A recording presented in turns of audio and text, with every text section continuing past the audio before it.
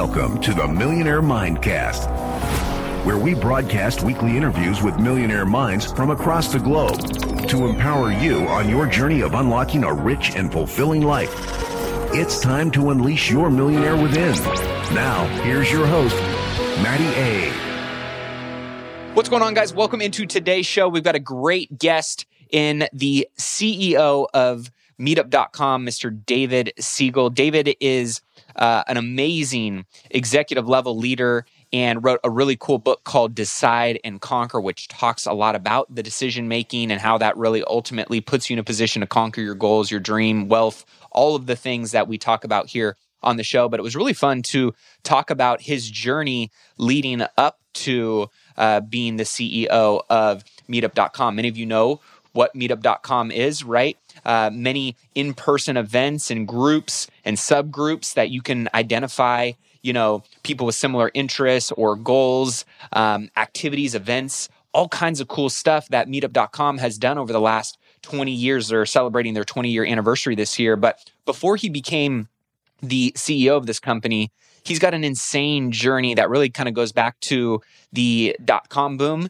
and what led him down this path of choosing kind of corporate America and working his way up into different CEO and executive level positions, and a lot of the characteristics and qualities and skills and lessons that he learned along the way. But we also got to talk about how he did that in balance with keeping his priorities of, a young family and his health and wanting to build wealth along the way in check, while hustling and grinding and having the responsibilities of being a full-time CEO in many of the companies that he worked with along the way.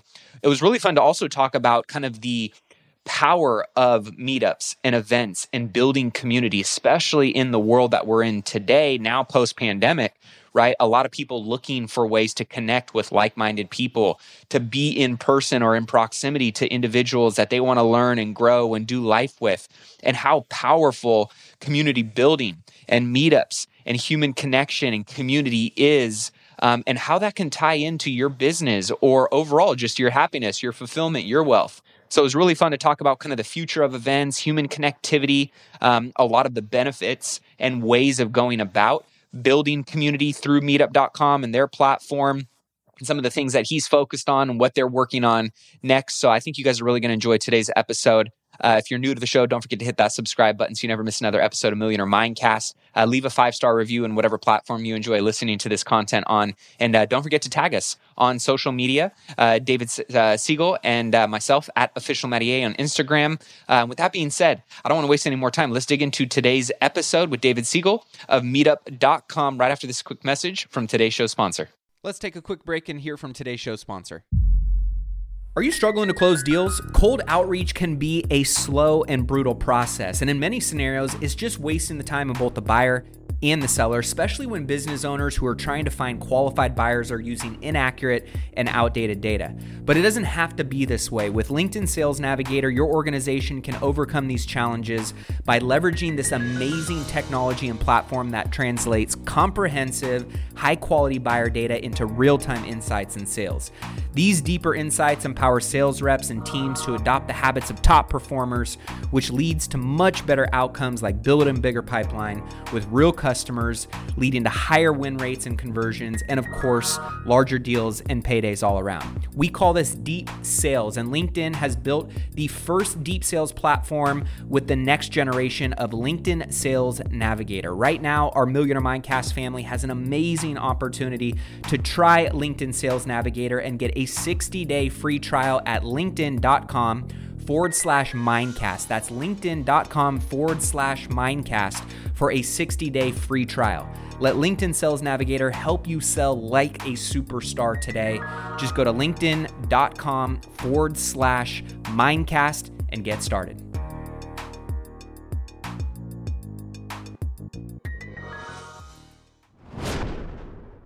Well, I'm excited to welcome in Mr. David Siegel. How are we doing today? I'm good, but the Mr. part, I don't know. Like, I'd rather be a little more informal, Matty. A little bit more informal. We were trying to figure out, how formal, informal do we want to go? And I'm excited for you guys to be tuning in today because, David's got an amazing journey and story that really has touched a lot of different fronts. One on entrepreneurship, two in kind of like community building, which I think is really important, especially in the world we live in today, and kind of how you guys have had to pivot with current circumstances and where things are going, but also just this CEO, leadership mentality that I think people always strive to get to those levels, but not many people do it at the enterprise level that you guys are at. So really excited for the conversations today. But for those that don't know who you are, or when you're out meeting and connecting with people, what is the 90-second elevator speech of who David is? Okay, let's get the stopwatch going. Let's go, right? Most importantly, husband, father of three amazing teenagers, 14, 17, and 20. So if you're going to say, who's David Siegel? Got to start with the family stuff, right? I love it. After that, much less important is I had some good education. I went to some good schools and then into working in consulting, realized there's a reason why people leave consulting because you're not oftentimes doing anything. Then I went to an amazing internet company that launched my entire career at age 24 called DoubleClick. It was the internet company, the dot-com boom and bust in the late 90s. And it ended up that the CEO of DoubleClick, just to fast forward and I'll rewind a little bit, ended up being the person that acquired Meetup out of WeWork 20 years later. Wow. Relationship, a person named Kevin Ryan. And after that, I worked for a series of corporate gigs, shall we say, becoming a director at like 26 years old, and then a vice president of 1-800-Flowers for 5 years, and then a senior vice president of 1-800-Flowers. Then I became a general manager of a large business at a company called Everyday Health, which is a big health publisher, website and platform. Then I became president of a company called Seeking Alpha, which is an amazing kind of financial platform. Yeah. Then I became CEO of Investopedia, which is the largest financial education platform out there. I was there for about 4 years, sold the company. Crazy story around that. And then ultimately, Adam Neumann came and knocking at the door, and as did the president of WeWork and the board, and said, David, we want you to become the first CEO of Meetup after the founder has been here for 16 years. And I love Meetup. I love community. I grew up with community being super important, and I jumped at the opportunity. 27 interviews later, here, we ended up then divesting out of WeWork, and now we're an independent company. That's amazing, man. 90 seconds. That was good, by the way. Well done, David.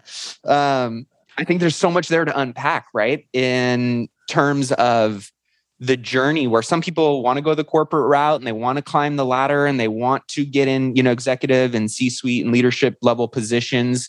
And even if you don't, right? I think there is so many breadcrumbs that, people could benefit from learning in terms of your journey. And what did that mentality and climb look like for you? Did you always envision it being, hey, I want to keep improving, growing, get to that, CEO level type of position? Or did that evolve throughout the journey? And what did that look like for you? Okay. So this is fairly rare, but my first job in consulting and then at DoubleClick was actually in human resources, which is not that common. I was an HR partner.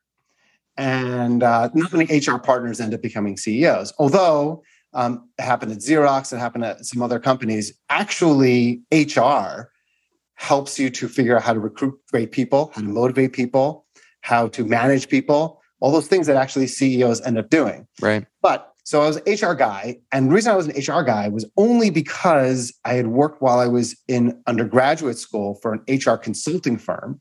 So it just ended up that I got all these HR job offers. And then I ended up moving into HR. And then I was at DoubleClick, and I was supporting as an HR partner the head of the largest business at DoubleClick, the technology business at DoubleClick. And that person, David Rosenblatt, ended up becoming the CEO actually of DoubleClick. And I saw what he did. It was the first time I had real exposure to a CEO. I was 24, 25 years old, pretty fresh out of school. And I saw the influence that he had in people's lives. He was just an incredible leader. He helped make people's lives better. He was a coach. He was a mentor, but he wasn't just nice for the sake of being nice. He was kind. And sometimes that meant letting go of people that weren't doing a great job. And sometimes it meant giving critical feedback. But I just saw the influence he had on people's lives. And I saw that and I said, that's what I want. I want that. So of course, I didn't know anything because and some HR people can know stuff, but I was young. And I was offered actually a job at DoubleClick that would pay me more than the average salary of a Wharton Business School graduate. And we just even had a kid. And I decided to go to business school and go from 2 salaries for 2 people to no salary for 3 people, me, my wife, and my kid for 2 years. So that was fun. But it was basically that experience of being exposed to a CEO that at 26 years old said, okay, how do I become that? And I knew that there was just the path, and I just did the path. Yeah. And in terms of some of the qualities, I know you've, become a highly demanded CEO, but you've also been exposed to a lot of great, like you said, leaders and mentors. And I'm always a big believer in, we grow into the conversations that we are having. We grow into the environments that we put ourselves in. And when you're in proximity to some of those types of leaders, right, that cross-pollination is just natural. What have been some of the greatest qualities and characteristics you have, one, admired and noticed in other great CEOs and leaders you've been around, but also some of the things that you have really worked on and focused on yourself to sharpen your axe that has, really benefited the companies that you've been able to be a part of by having those qualities and characteristics? Okay. I love it. And I totally agree. Who you expose yourself to, they even say you are like your 5 closest friends, a combination of those people, because you're just inevitably influenced by those people.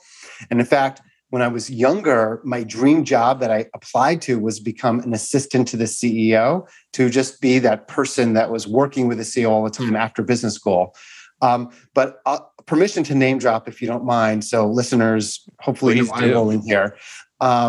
So in the 20th century, Time Magazine awarded someone as the manager of the century. And the person they awarded the manager of the century of the 20th century, the 1900s, was Jack Welch. Jack Welch was the famous CEO for 20 plus years of General Electric. At the time that he left, it was the highest market cap company out there. And I had the fortune of actually spending one-on-one time with Jack Welch. And the reason for that is because he was on the board of advisors for IAC, which is a company run by Barry Diller, and he's on the board.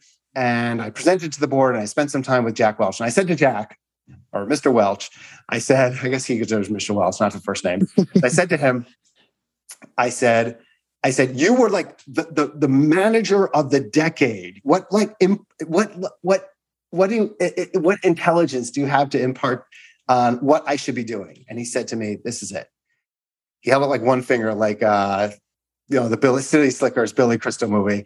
And he said, the most important thing, David, is to build trust for your with your employees. And the best way to build trust is through transparency. Be a transparent leader. Tell everyone everything. And if you don't have your employee trust, you don't have anything, because they're not going to follow you. And if you have trust, you could handle anything. So to me, that spoke volumes. That was super meaningful. I could give some more people examples, or I could riff for a while off of the trust thing, whatever you prefer, Matt. No, I love that. I mean, I think there are, and I would love to hear maybe some more, because there's some gold nuggets in there, right? That, I think trust is such an important thing in terms of, like you said, the transparency piece, that authenticity. It at least allows people to really feel like they know who that person is, whether you maybe agree or disagree with how they do certain things or live their life or whatever, right? Like understanding who they are, what they stand for, gives you the ability to, right, either magnetize the right people who align with that mission, that message, that lifestyle, or keep those people at bay, right? So I love that. What are some of the other ones that you've... And the best way to build trust for me also, besides transparency, is also just vulnerability. Yeah. Like as a leader, I feel like in the old school, it used to be, you're above the fray, you're superhuman, and you don't suffer the vicissitudes of fortune good and fortune bad. But I think what people are looking for today, at least at Meetup, is vulnerability. Yeah. So in the book that I wrote, which I'm sure we'll get into at some point, I talk about the Jack Welch story. I talk about kind of vulnerability, making mistakes, failing, owning those mistakes, sharing them with others, it creates an environment where people feel safe.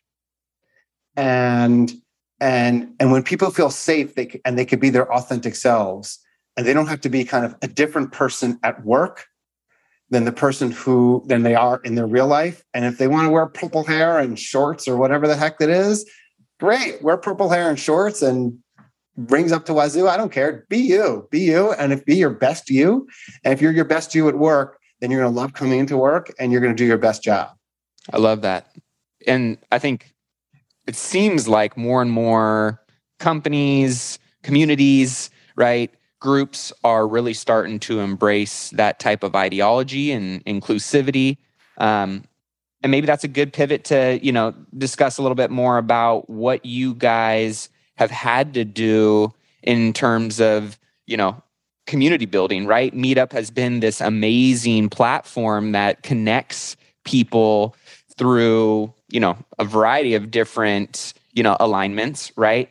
And it was obviously before pandemic, very in-person, interpersonal, face-to-face, palm-to-palm type of interactions. And, I'm curious what you guys have had to, or the philosophy and execution around how you guys have had to pivot as a company and how that has really, impacted community building and the good and the bad that's come with it. Awesome. Okay. Love it. So for those of the people who don't know, Meetup's the world's largest platform for organizing and finding community. We have 57 million people around the world in 193 countries, everywhere but I think North Korea, where we're there. Maybe one day North Korea will get Dennis Rodman to set up like a meetup group. There you go, right? Yeah. Like that. I don't know. And we have about 200,000 or so groups in hiking and outdoors, and tech is a big area, and identity-based groups, and learning languages, and just everything you can want to look at. We have an app, website, obviously, and this is our 20th year anniversary, actually this year, 2022. Wow. Yep. It was the idea came up actually directly after 9/11, when people were searching for community and people were so distraught. And our founder said, it shouldn't take a tragedy to build community. And the website actually launched in June, then several months later of 2002. So we're gonna have a nice big 20th celebration 2022. So we had a tremendous amount of growth, and we were vehemently focused on one thing, which is IRL, in real life, that the magic happens. Best connections happen when, as you said, Matt, when you're palm to palm, when you're like in person, that's where amazing experiences happen. And then this thing that, maybe some people heard of, maybe some people didn't hear of, I don't know, this COVID-19 pandemic kind of happened in March, and we started seeing in China, like 95% of groups like canceling. And we're like, well, that's maybe just, that's, sometimes these things happen. There's SARS or Asian flu and some other things that have happened in the past. Okay, not going to happen. And then we saw Italy. Like, this is kind of interesting. Let's get into Europe. And then finally in March of 2000, we just saw all meetup events and groups just went off a cliff because you couldn't meet up. Like, what the heck does a company do called Meetup when you can't meet up? And the number one reason why we turned down organizers in the past is because they wanted to have kind of digital Zoom experience. And we're like, no, we're all about in person. Right. And then we sat back and we said, wait, what's our goal? Is our goal about in person, or is our goal curing the loneliness epidemic? Is our goal an understanding that 46% of people regularly feel lonely? Our goal is building real connections and eliminating loneliness as much as we possibly can in this world. And oh my God, there's a lot more loneliness during COVID right now than beforehand. We need to quickly pivot. We got all of our engineers together. We changed our technology in like a week. We launched this MVP that was filled with some challenges in it because we never had a situation where multiple locations would participate in an event kind of at the same time. And since the pandemic has started, we've had now over 6 million online events. Wow. During the pandemic. We're about up to now about 2/3 in person, back to in person, 1/3 still online. And the number one request by all of our organizers is, can we still make sure to still be able to do online stuff after this pandemic ends?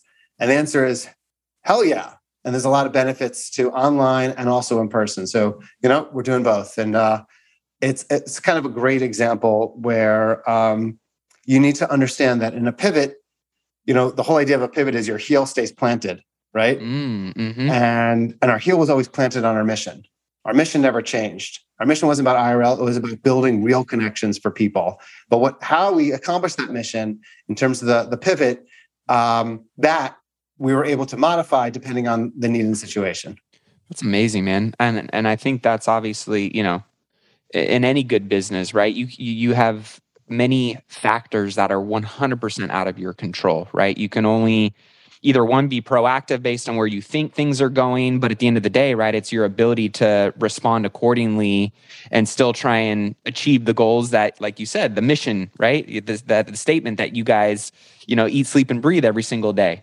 And with the world becoming very digital, very online driven, will in-person ever go away, or is there this human desire to always be physically connected in some way, shape, or form, in your guys' opinion, from what you see?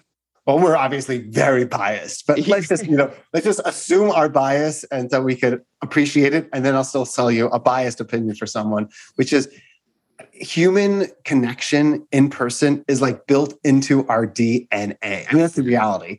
10,000, 100,000 years ago, humans survived because they were hunter-gatherers and because they were able to help and support each other. And then after that, when communities were built, they survived because they were able to barter products one with each other and not just eat the same, whatever they happen to have raised. So we are a result of our DNA. We are evolutionary species, and we crave human connection despite the challenges that we have. And it's an amazing thing that we're still kind of in the middle, not the middle, hopefully the end of the pandemic, but still, it's roaring in certain places, and we're still 2/3 in person.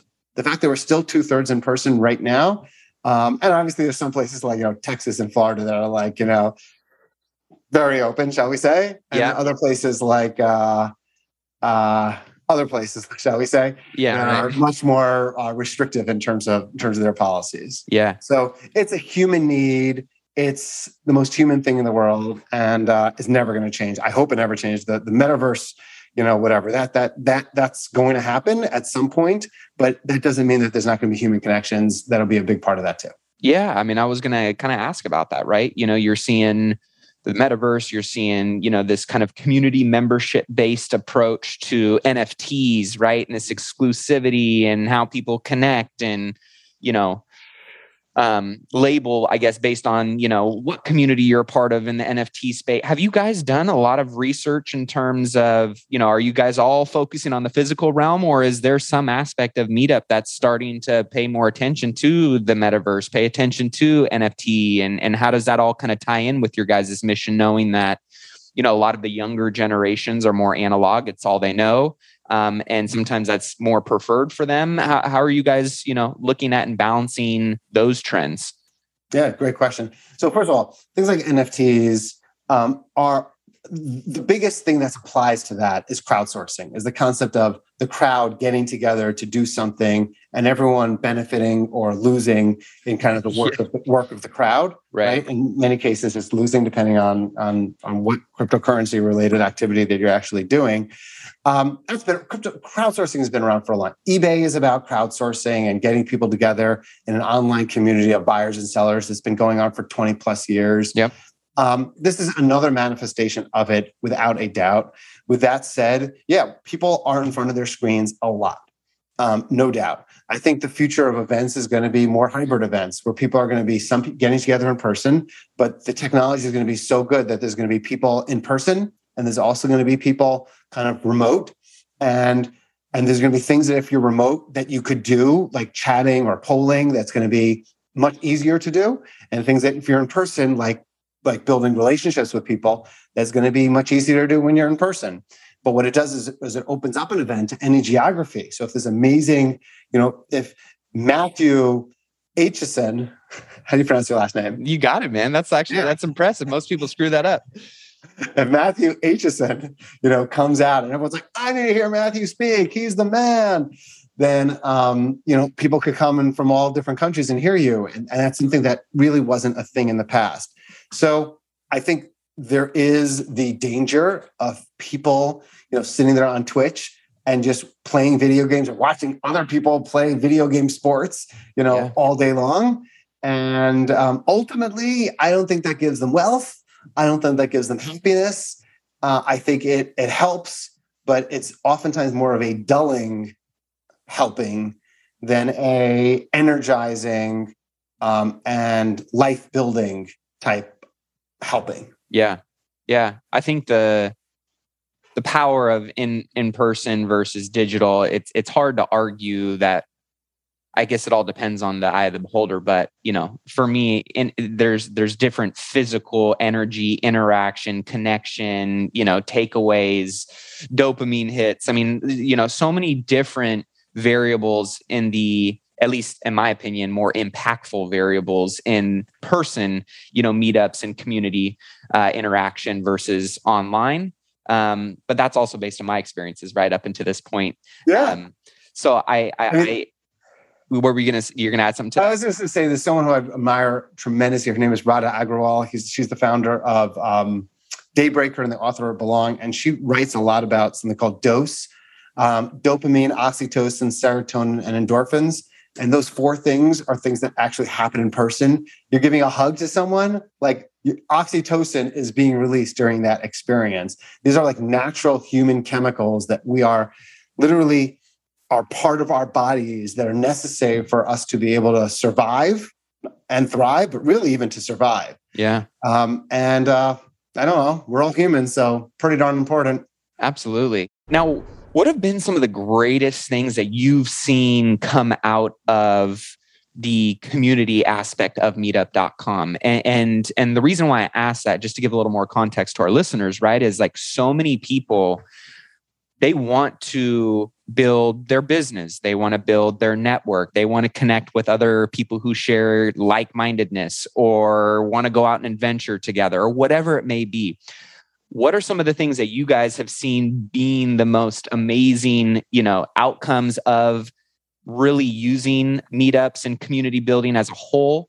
And what is your encouragement to people that may be going, maybe I want to do this, but I don't want to do this, but really like how it could truly benefit them and their mission and their ability to create wealth and impact? Okay. So I'll give an example of someone that I met when I used to pre-pandemic, and actually I'm starting to do it now next month. I can't wait. Go to a city and meet with all the meetup organizers in the city and get an understanding of like what made them tick, what's working, what's not working, kind of learn from their experiences. Remember, I was in San Mateo, California, your home state, and I was meeting with a organizer, and the organizer said, I run 2 groups. One group I run is a career business networking group because I want to advance my career. And I run another group because I love bowling and I love wanting to meet other bowlers, and we go bowling together. It's like, oh, that's awesome. One's fun, one's personal, one's professional. He goes, I got to tell you something. At the bowling group, I ended up getting 2 of my next jobs. And at the career networking group, I ended up meeting like a best buddy. So what I love about that story is kind of the overlap of the personal and the professional. Yeah. That the best way to grow professionally oftentimes is personal relationships. The number of people that I've heard that have gone on and met, that have gone on like a meetup hike or meetup kickball or whatever, meetup anything, it's not related to business, and end up getting jobs is enormous because you're spending time hiking together and you're building relationships, and great things happen when you build relationships. And the number of times that I've also met, an organizer and he's not even a singles group and they go rock climbing together. And there's been like 6 marriages that have come out of rock climbing together. Like that wasn't intended, but good things happen. Right. So it's kind of these serendipitous moments that occur in community, whether it's personal turning into professional or professional turning into personal. That's just like the most beautiful thing that could happen. Lucky things end up happening to people when they're around other people and building community. So just get out there and join some meetup groups, everyone. So let's assume somebody listening is going, I want to create a meetup group. I want to move forward with this. What are some of the best practices or qualities and characteristics of some of the most successful and impactful meetup groups that you guys have seen? Okay, great. So the largest group that we have is like the New York Tech Group. It's close to 100,000 members. I mean, that's like crazy successful. They have conferences, they have daily, weekly events. It's a movement. That's crazy successful. But you know what's also successful? When someone starts a book club and they're really into mystery novels and they want to find other people who are interested in mystery novels or romantic mystery novels or whatever the thing happens to be. And there's like 8 people and they never knew them before. And they get together once a month or once every other month. And they talk about this great mystery romance novel that they read. That's just as awesome. The average meetup group is only 8 people. Meetup event is only 8 people typically joining. So it can be small and intimate, and you could really build relationships with people. And I would say the advice I would give is, number one, attend some events. I tend to like go on our app. I mean, websites is obviously great, but I like the app personally more, iOS or Android, and just scroll through, RSVP, join a couple of events, go to a couple of events. Go to ideally ones that are in person in your area. There's not a single city that we're not in. We're in like 2,000 cities around the world. And that's step one. But then think about becoming a meetup organizer. And the reason I say that is because there's nothing more, the best learning happens when you're leading. Yeah. If you're able to create a community, and Meetup does is then we market the community to the 50 million plus people that we have in our database. And people just attend and they join and they show up. And all these people end up coming to this thing. And the more niche you can make it, for as other advice I would give, the better. So for example, hikers in Brooklyn is one thing. But lesbian hikers in Brooklyn that are photographers or whatever the thing is, that's going to be like, wow. And when you're able to get the more niche I think that you're able to get, sometimes the more powerful those connections can end up being versus kind of just the broad kind of statement of business networking, that's not that interesting. Yeah, and that's a great tip, right? Because I think when you stay that high level, you might meet a broad range of people, but you may not really have the ability to connect on a much deeper level than if you're to niche down, like you said, and really go, that's my group, right? Like, yeah, there's 50 groups like this, but these subcategories align with me the most, and I'm going to go in there. So I really love that because whether it's, hey, you want an investor group, okay, an investor group that is focused on NFTs in the X, space, right? You got it. Whatever it may be. I think it's a great way to find your people in your tribe a little bit more intentionally. Yeah, tomorrow night, my son and I, who's 17, we're going to be we both enjoy ping pong. We like board games. And I saw that 20 minutes from me in Westchester, there's a strategy board game and ping pong meetup like event at like a ping pong club playing games. And I'm like, oh my God, we gotta go to this. And he's like, yeah, let's go. So like, most 17-year-olds don't exactly want to do these things with their dads, but it's a fun thing to do. When we go to cities together or travel, we open up the Meetup app and we're like, let's just check out what fun things are going on here. And we travel, we just go to cool events while in different cities and meet people. I love that. So guys, be sure to, and we'll have this, at the millionairemindcast.com on David's episode. Check out all the links. Obviously, you guys can go to, meetup.com or Meetup on the App Store. I want to talk a little bit more about your book and some of your leadership philosophies, being that, you've really ascended up this leadership ladder, and that's obviously not by accident. There's, obviously something that you've done or a sequence and series of, skills and strategies and relationships that you've been able to connect the dots on. And I'm curious, what led to the authorship of Decide and Conquer? Okay. So I had always been obsessed with kind of the science and practice of decision-making. People don't realize you literally are making hundreds, if not thousands of decisions every day. Should I brush my teeth? When should I brush my teeth? There's so many different decisions that even deciding not to make a decision at this point is a decision because you're deciding not to make the decision to do it later on. So we're making tons of decisions. And I found that some people are risk averse and they're afraid of making decisions. Well, that's actually a decision not to make a decision. And I've been obsessed with it, but I didn't want to write like a boring kind of like textbook with like your standard like top 10 decision-making practices and people just kind of read academic stuff. I wanted to make it fun. Yeah. And just this great, crazy story. I had some good stories in life, but I didn't have like amazing stories.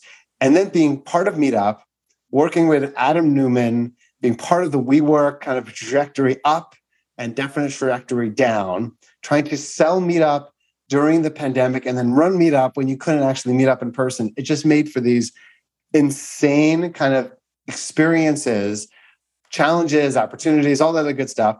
And then I was able to weave in different ways in which we made different decisions. An example is, the whole decision that we talked about earlier about pivoting the business and then figure out what are the themes that existed in all these decision-making processes. And I share a number of different themes. So examples of themes are things like, some of the things I've talked about already, but things like there's a difference between being kind and being nice.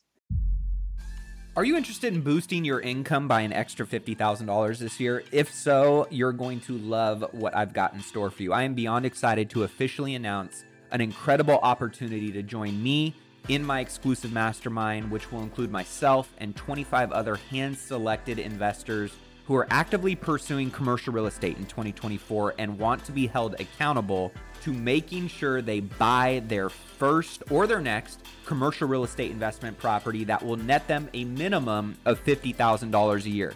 This mastermind group will not only teach you how to do that, how to find, how to analyze, how to structure and buy these types of commercial real estate investment properties, but you'll also have an opportunity to be a part of an intimate group of high achievers that are going to take your network and your resources to a whole nother level. But here's the catch. Like I mentioned before, this is exclusive. We're only selecting 25 ambitious individuals for our founding members group who are serious and ready to take that next step in their commercial real estate investing journey. So if you are ready to increase your passive income by at least $50,000 in the next year with commercial real estate investing, then this is your moment. These spaces are going to fill up fast.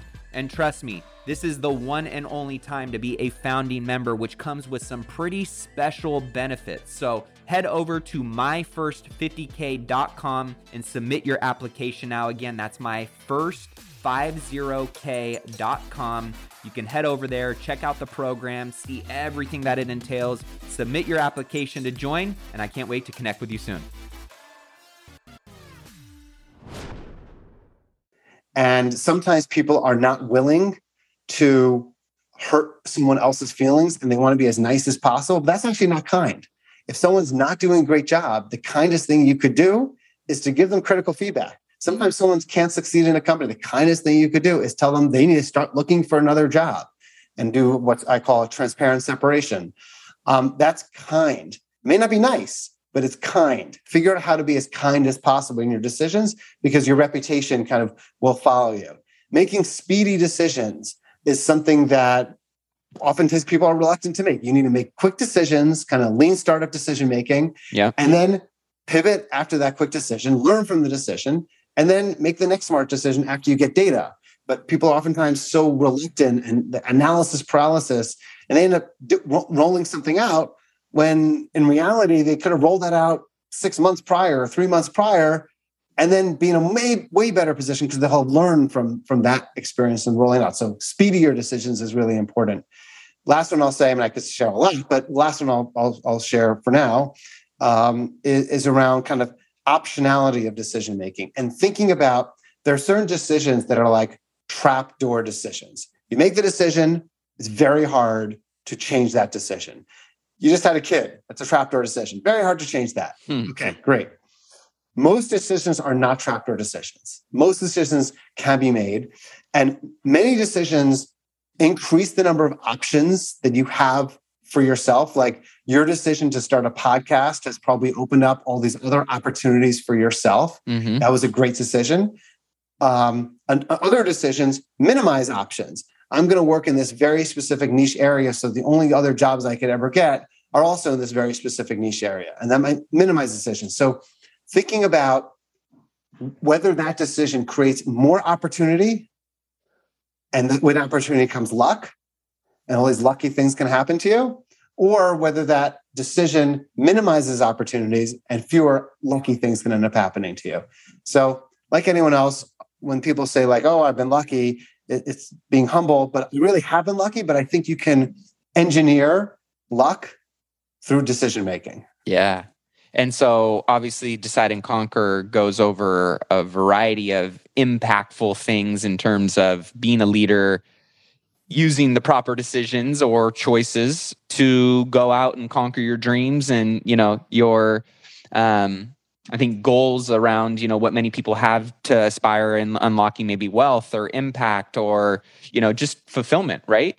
And I'm curious what your journey looks like, moving forward in terms of your vision. What is your North Star that you're kind of making decisions around and looking to conquer yourself? Okay. Aptly using the word conquer. I love it. I have enjoyed running companies and being a corporate person for 25 years. Ugh, sounds so old. But I'm ready to I don't think my next gig is going to be running another company. Yeah. I really I happen to teach as a professor at Columbia, and I love teaching students. One of the beauties of the book is that it hopefully could open up opportunities for me to meet other interesting people, other authors and conferences. And I'm looking forward to that. But on a personal level, as I'm getting to in my late 40s, I'm looking to pull back actually from the traditional career pretty significantly and spend as much of my time as possible doing things that I'm passionate about, whether it's running triathlons I'm super passionate about, or hitting, at least 100 countries, hitting the Century Club. I'm at like 50 right now. Nice. Traveling, hike out Kilimanjaro, but I like to hike, all the different major mountains that are, out there in every continent.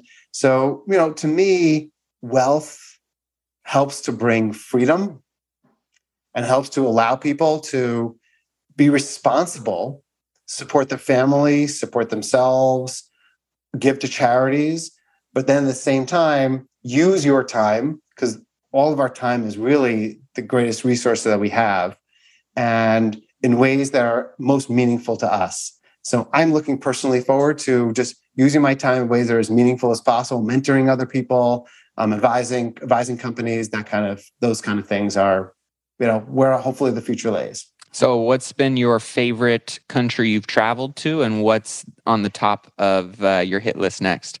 Oh boy. Okay. I mean, I'm biased sort of from my religion, but I spent a couple of years living in Israel. Nice. Israel is a special place, not just for Judaism, but very much for Christianity, for Islam, and for actually many other religions as well. If people enjoy history and they enjoy also just kind of beauty, then to me, that's kind of the special place in the world. So nice. I love it. My oldest son is in college there, for example. So cool. We get to go pretty often. So that's my top place. Second place would probably be Iceland, because it feels like you're like in another country when you're in Iceland. Right. It's really, I've done like bike racing in Iceland and, on lava fields. It's really cool stuff. Where it's next on the list, I really, the big hike that I want to do is called Annapurna Circuit, and it's in Nepal. Okay.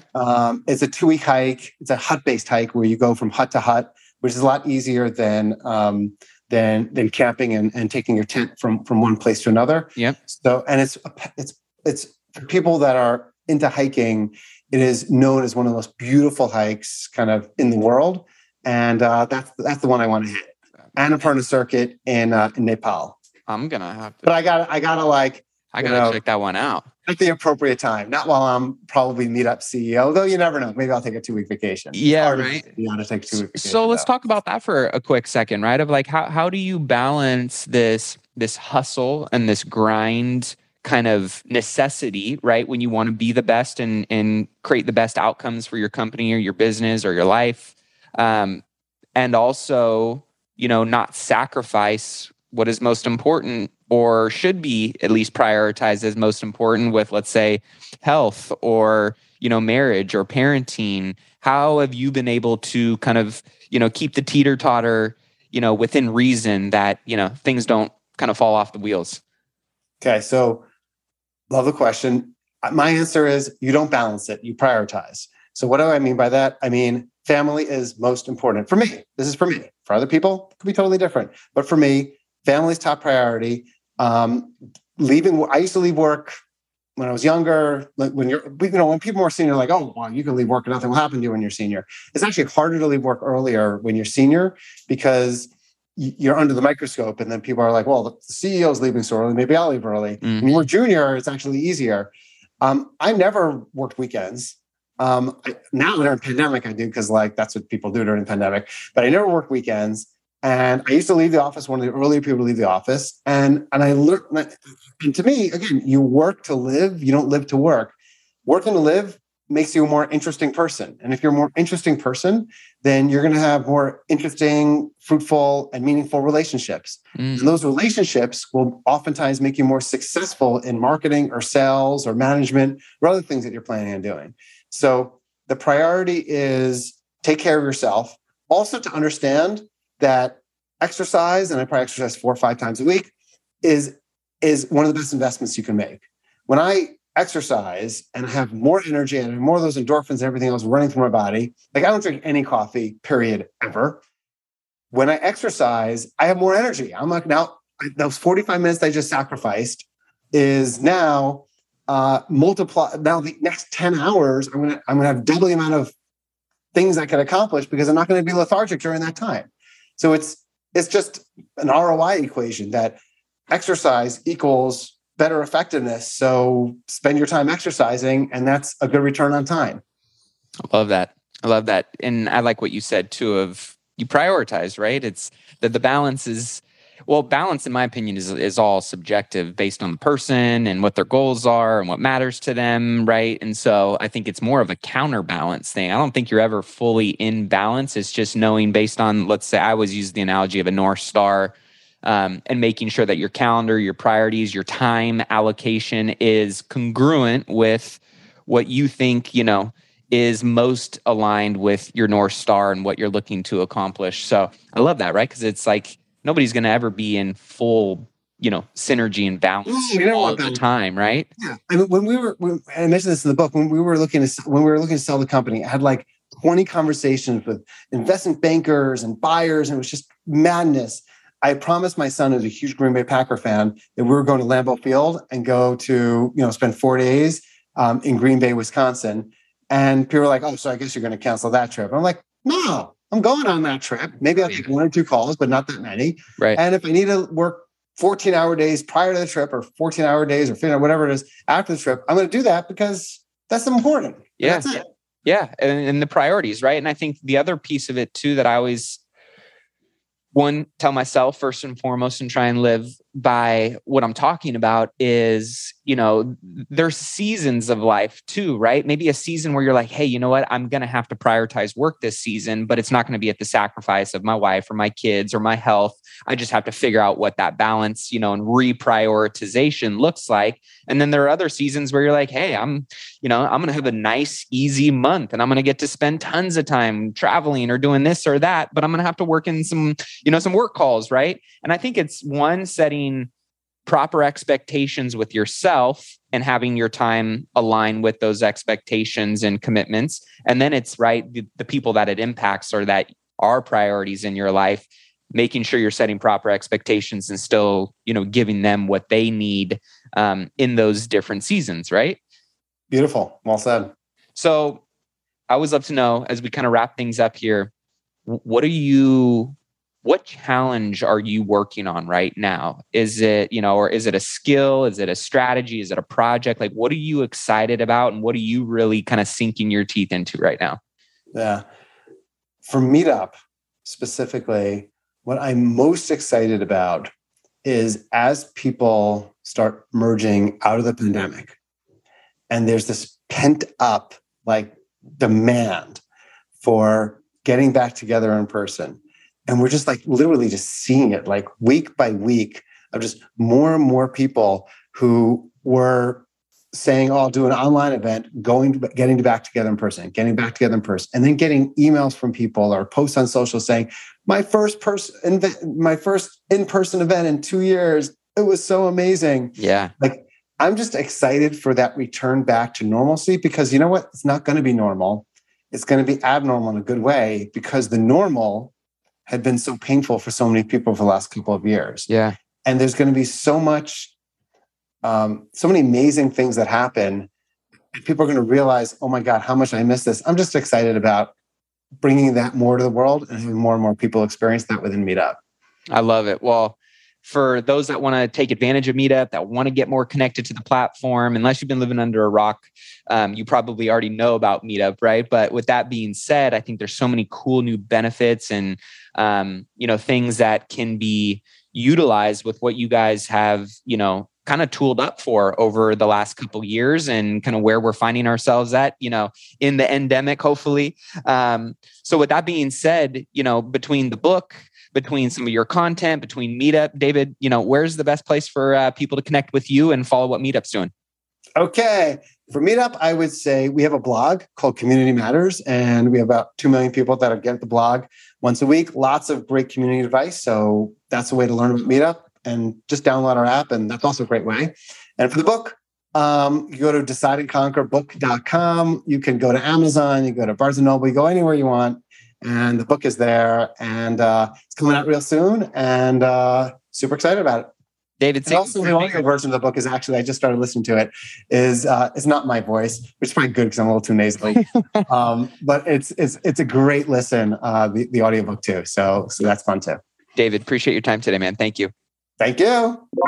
Well, that wraps up this week's episode. Hopefully you guys enjoyed that interview. And if you did, all I ask is that you share it with somebody else who maybe needs to hear this today or that could gain some value from something that was talked about or discussed in today's interview. You just never know. One piece of information, a conversation, a tool, a resource can completely transform and change the trajectory of someone's life or their business. So if you get any kind of value or you want to support the show, all we ask is that you help us organically get this in front of more people. Also, for those of you who are really looking to accelerate your wealth building journey and unlock more financial freedom, get more time back, and just level up your life, your business, your finances, be sure to head over to therichlifeacademy.com to check out all the amazing products and resources that we offer to our Millionaire Mindcast family, whether that's one-on-one coaching with me, courses from our guests, all kinds of free content, downloads, checklists, upcoming event info, and how you can connect with us live in person, all kinds of great valuable tools. You can get that over at therichlifeacademy.com. Last but not least,